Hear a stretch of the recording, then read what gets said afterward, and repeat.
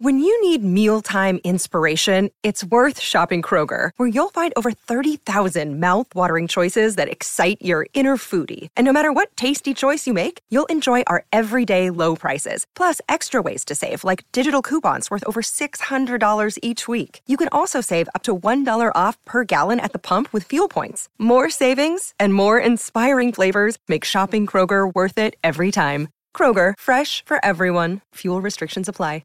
Another day is here, and you're ready for it. What to wear? Check. Breakfast, lunch, and dinner? Check. Planning for what's next and how to save for it? That's where Bank of America can help. For your financial to-dos, Bank of America has experts ready to help get you closer to your goals. Get started at one of our local financial centers or 24/7 in our mobile banking app. Find a location near you at bankofamerica.com/talktous. What would you like the power to do? Mobile banking requires downloading the app and is only available for select devices. Message and data rates may apply. Bank of America N.A., member FDIC.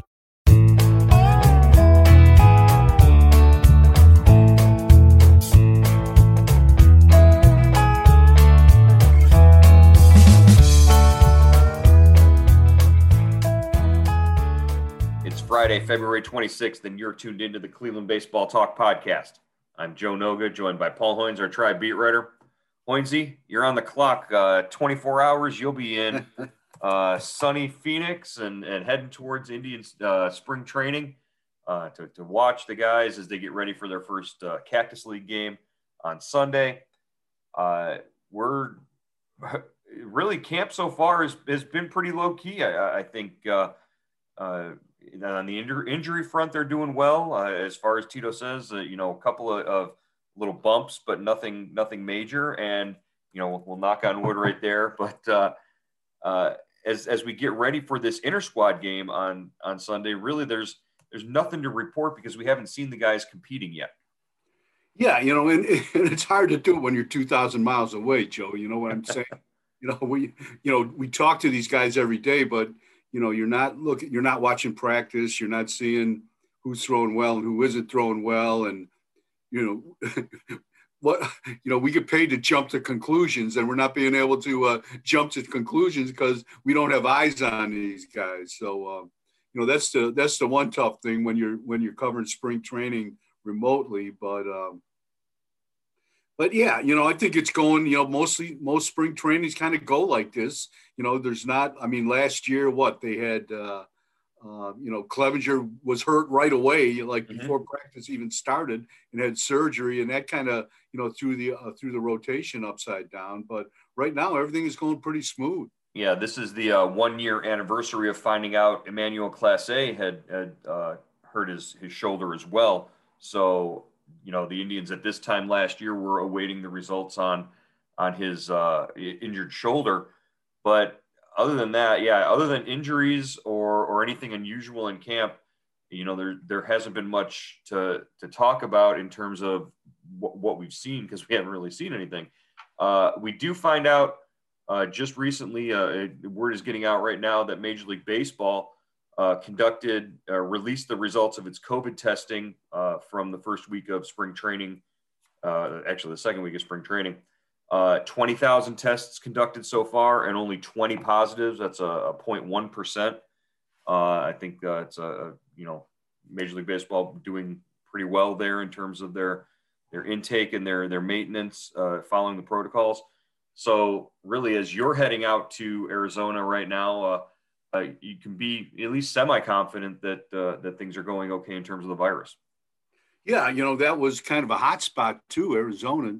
When camp opened, Chris Antonetti, president of baseball operations, expressed concern, about, opening camps this early when, the owners had suggested, delaying camp for a month. But they're out there, they're playing, and so far everyone is safe. The only case the Indians have had was Shane Bieber, and that was even before camp opened. He tested positive. So, right. That's a step in the right direction. And hopefully, as the vaccine spread, more and more people get, inoculated and they kind of get a hold of this pandemic and slow it down.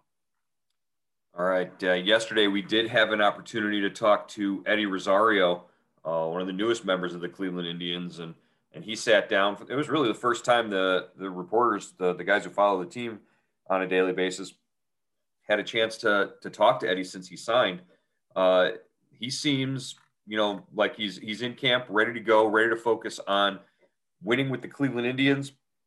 Every time he was asked about, the Minnesota Twins, he said, I got nothing bad to say about those guys. I'm just happy to be here in Cleveland and looking forward to helping the Indians win. It's still got a stick in his craw a little bit that he wasn't offered a contract. It's got to be great motivation for him playing the Twins 19 times in a season. He really does have to be looking forward to having the opportunity to face off against his old teammates. Yeah, I mean, no matter how much you say it doesn't matter, I'll cross that bridge when I come to it. That's in the back of his mind. I mean, the Twins signed him, they developed him, they drafted him. He played 6 years with them. He helped them win 3 division titles, went to the postseason with them, was part of the bomb squad there. I'm sure it stings. And it wasn't like he became a free agent by his own will. They non-tendered him. They said, no, we're not picking up, we're not giving you a new contract. So, that has to play into it a little bit too. So that's, he's probably got a little bit of a burr under his saddle. So, and yet, like you said, Joe, he's going to have 19 times to, kind of put it on the line, and we'll find out if the Twins were right or Eddie gets his revenge. He was asked about, his propensity to sort of swing at any pitch and be able to hit any pitch anywhere outside the strike zone, in the strike zone, hit him out of the ballpark. And Eddie referred to it as a skill, but he said it's a God-given talent. I think he said to be able to react that way. And he says he's working a little bit more on staying in the zone, but it's nice to be able to fall back on having the ability to be able to hit a ball out of the park that's, a foot into the other batter's box. Yeah, I think Eddie's up there to swing. He's not up there to walk. His walks to strikeouts were pretty good last year during the 60-game season. But there has been some seasons where he's had a ton of strikeouts and not too many walks. But as you kind of get the impression that as he gets a little older, he's getting a little more control of the strike zone. But I think Eddie's up there to hack. He's not gonna be Carlos Santana. It was funny, Joe, when you said when Eddie said his ability to be a bad ball hitter, to hit balls out of the strike zone was a God-given talent. I thought of Santana, Carlos Santana, saying his ability to control the strike zone, to lead the league in walks or be among the league leader in walks every year was a God-given talent. So it's different. It's interesting that how every player kind of zooms in on their strengths and weaknesses and kind of comes to terms with them. Are you saying God gives different players different abilities and talents? I don't know.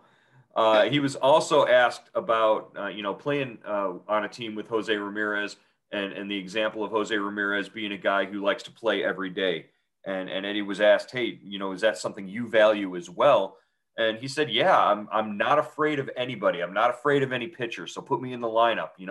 This guy, he's a left-handed hitter. He's not afraid to get in the lineup against a left-handed pitcher and produce results. Yeah, and his splits, against righties and lefties I'm pretty sure he hit the same batting average-wise. Obviously, he's a much better hitter against righties. He's faced a lot more righties in his career, and his power numbers are better. But, this is a guy that you're not going to have to platoon. You can run him out there every day, maybe give him a rest once a week or something like that. But he's a constant, and the Indians definitely need an everyday guy in that outfield. I mean, I think we've all grown kind of weary of, three positions and, platooning at all three positions. Right. He was also, he also went out of his way, like in one of his first 2 or 3 answers, he said, I love playing at Progressive Field in Cleveland. I love the stadium. I hit well there. I see the ball really well there. So that's sort of his approach. He's very confident going into any season. Now, in his, I believe his first major league at bat, Andre asked him about his first major league at bat. Did he hit a home run?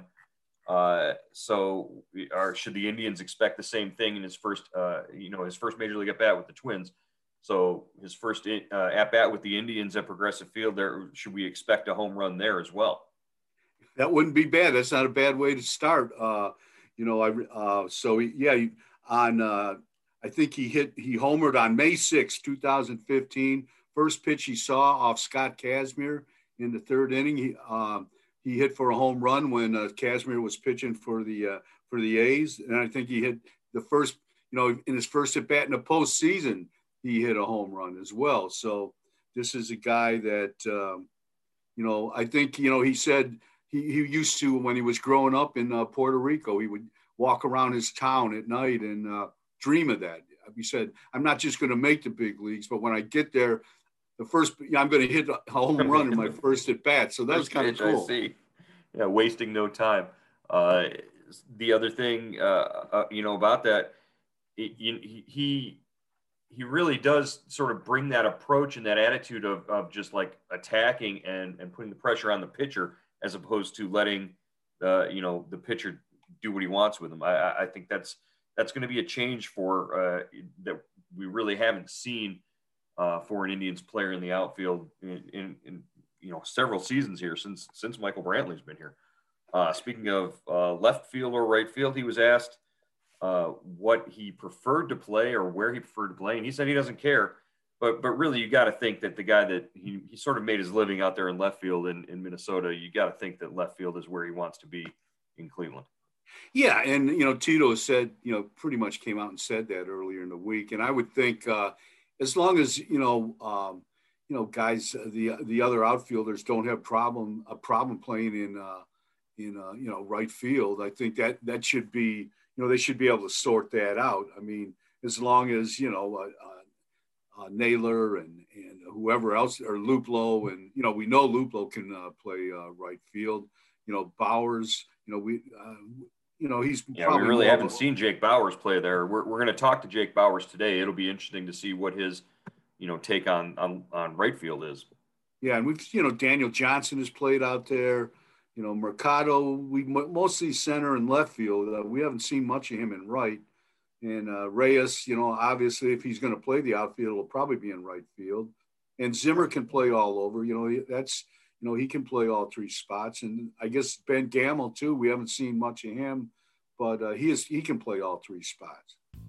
With Indians baseball right around the corner, there's never been a better time for you to register for Indians Subtext. Our subscriber-based service gives you the inside scoop and analysis on the Indians.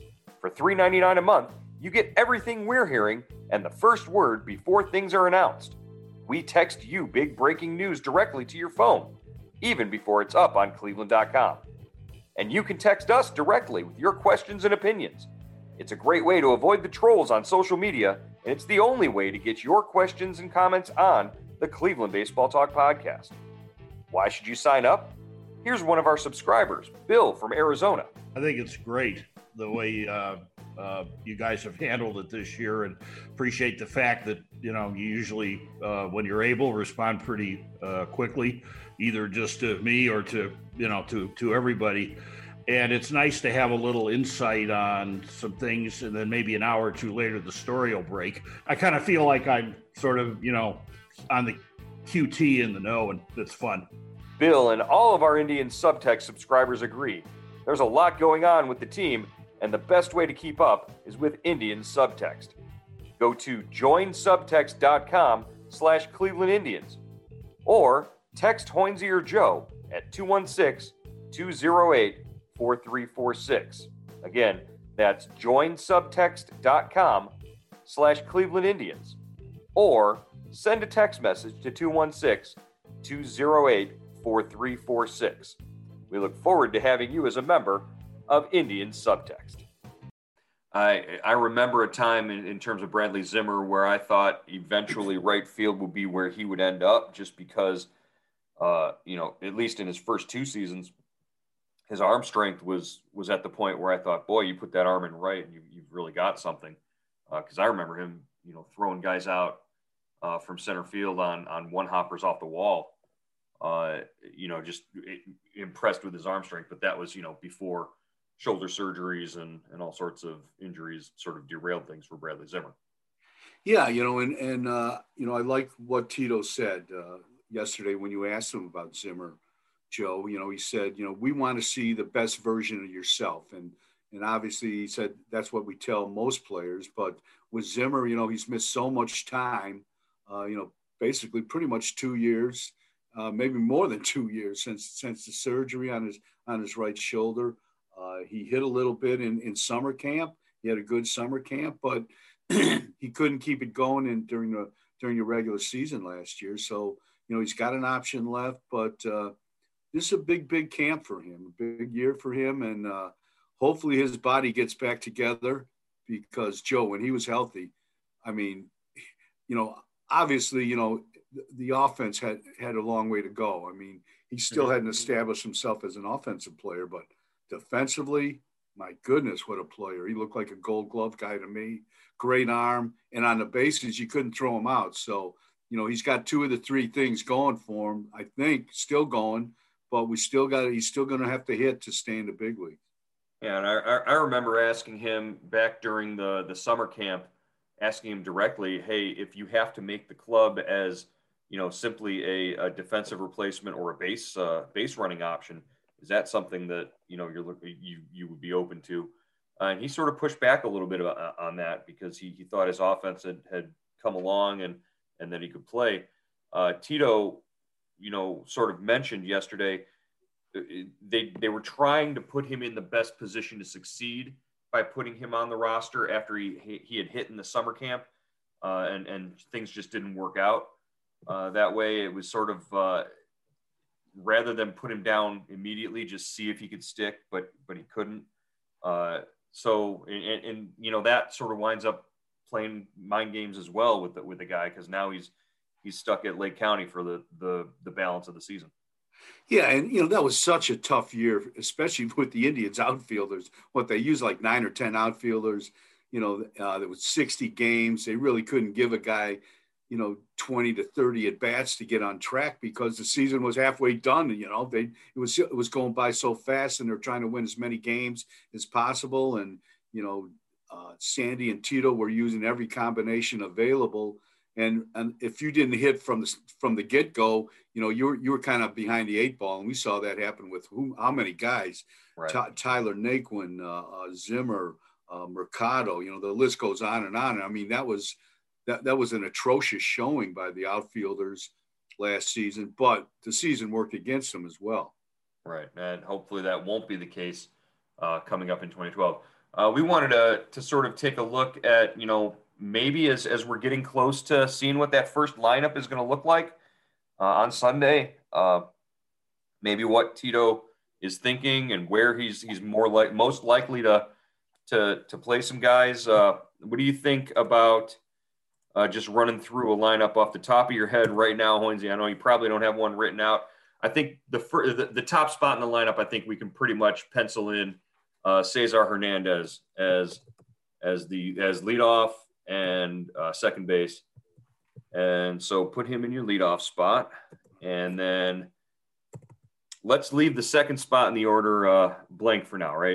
Okay. We'll double back to that because we know who's in the third spot, right? Yeah, I'm going with Ramirez, obviously, in the third spot. Ramirez, third, hitting in third base. Then we come to the cleanup spot, and maybe this is a question, maybe it's not. I mean, your prototype DH and guy that you want hitting in the middle of your lineup is Franmil Reyes, but do you put Eddie Rosario hitting fourth in that spot because you know what you're going to get out of him? Plus, you can work your left-right matchups a little better if you bump Franmil down. Yeah, I think that's probably that's a good option. You got a left-handed hitter backing up Ramirez, who's a switcher. So you go Rosario number 4, Franmil number 5. So you got left-right there. Mm-hmm. Then Then and then then the questions start. Well, so we're stuck on 6 right now, and we don't know because we haven't seen who Tito's going to start at first base on Sunday. I think that guy who's going to start at first base on Sunday, whether it's Bobby Bradley or whether it's Jake Bauers, either way, it's going to be a left-handed hitter. You could also put, if you've got Josh Naylor in right field, you might have a Josh Naylor in there. What do you think do you think right field or first base is going to be in that 6th spot? I think right field. I like Naylor there. Just going from the postseason, what he showed us. I mean, I know it was only 2 games, but I just think that they probably give him a shot there in the 6th spot in right field. Mm-hmm. Then we got 7. You could probably put Ahmed Rosario, unless you're going to put Ahmed Rosario, your shortstop, batting 9th, which is certainly a possibility. Yeah. He's a right-handed stick, and you can I like put him there. You've got your right-left going, so I like that. I like him at shortstop right there in the 7th spot, Joe. Ahmed Rosario at shortstop in the 7th spot. 8th spot, you're going to put Roberto Perez. Or no, I'm sorry. Wait. Then you probably put your first baseman, right? Yes, there. Then you put your first baseman. Let's go with Jake Bauers. Okay. Bauers at first base and Perez behind the plate. That's one. So then you got to go back up and find your center fielder. So your center fielder is either Mercado, Hamilton, or Zimmer, and he's your number 2 hitter. I think probably the most likely candidate is going to be Oscar Mercado at this point. Yeah, I would think. Before. Yeah, Mercado, if he, and then so Mercado in center field. Mm-hmm. So you're going switch at the top of the lineup. Right. Then then you're looking for what, a left field? No, I think we're set. Who's the number 9 hitter? Perez. Perez is your catcher. Okay. So, I mean. Right. Okay, good. Yeah. So there you go. Just reading it off. Hernandez at second base, Mercado in center, Ramirez at third base, Eddie Rosario in left, Framil at DH, Josh Naylor in right, Ahmed Rosario at short, Jake Bauers at first, and Roberto Perez at catcher.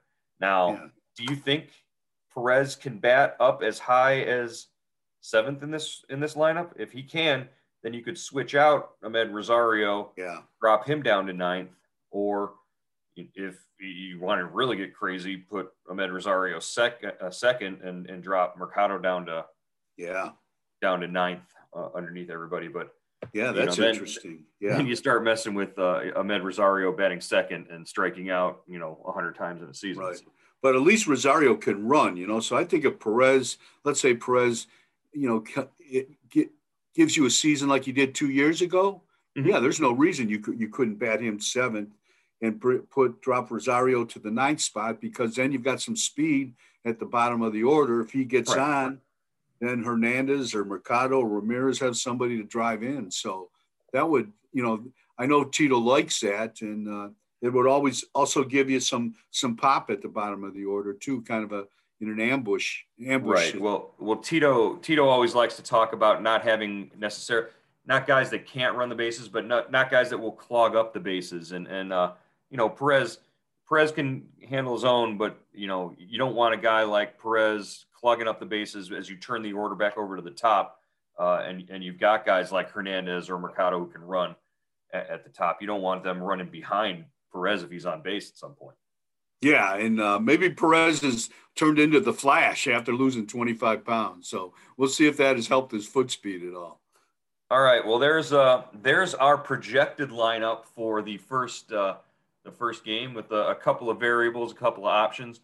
Again, hey, we could see a guy like a Daniel Johnson come in, and maybe Daniel Johnson's a hitter in that 7, 8, 9 spot, or maybe even up as high as 2, just to sort of get him some at bats. But Yeah.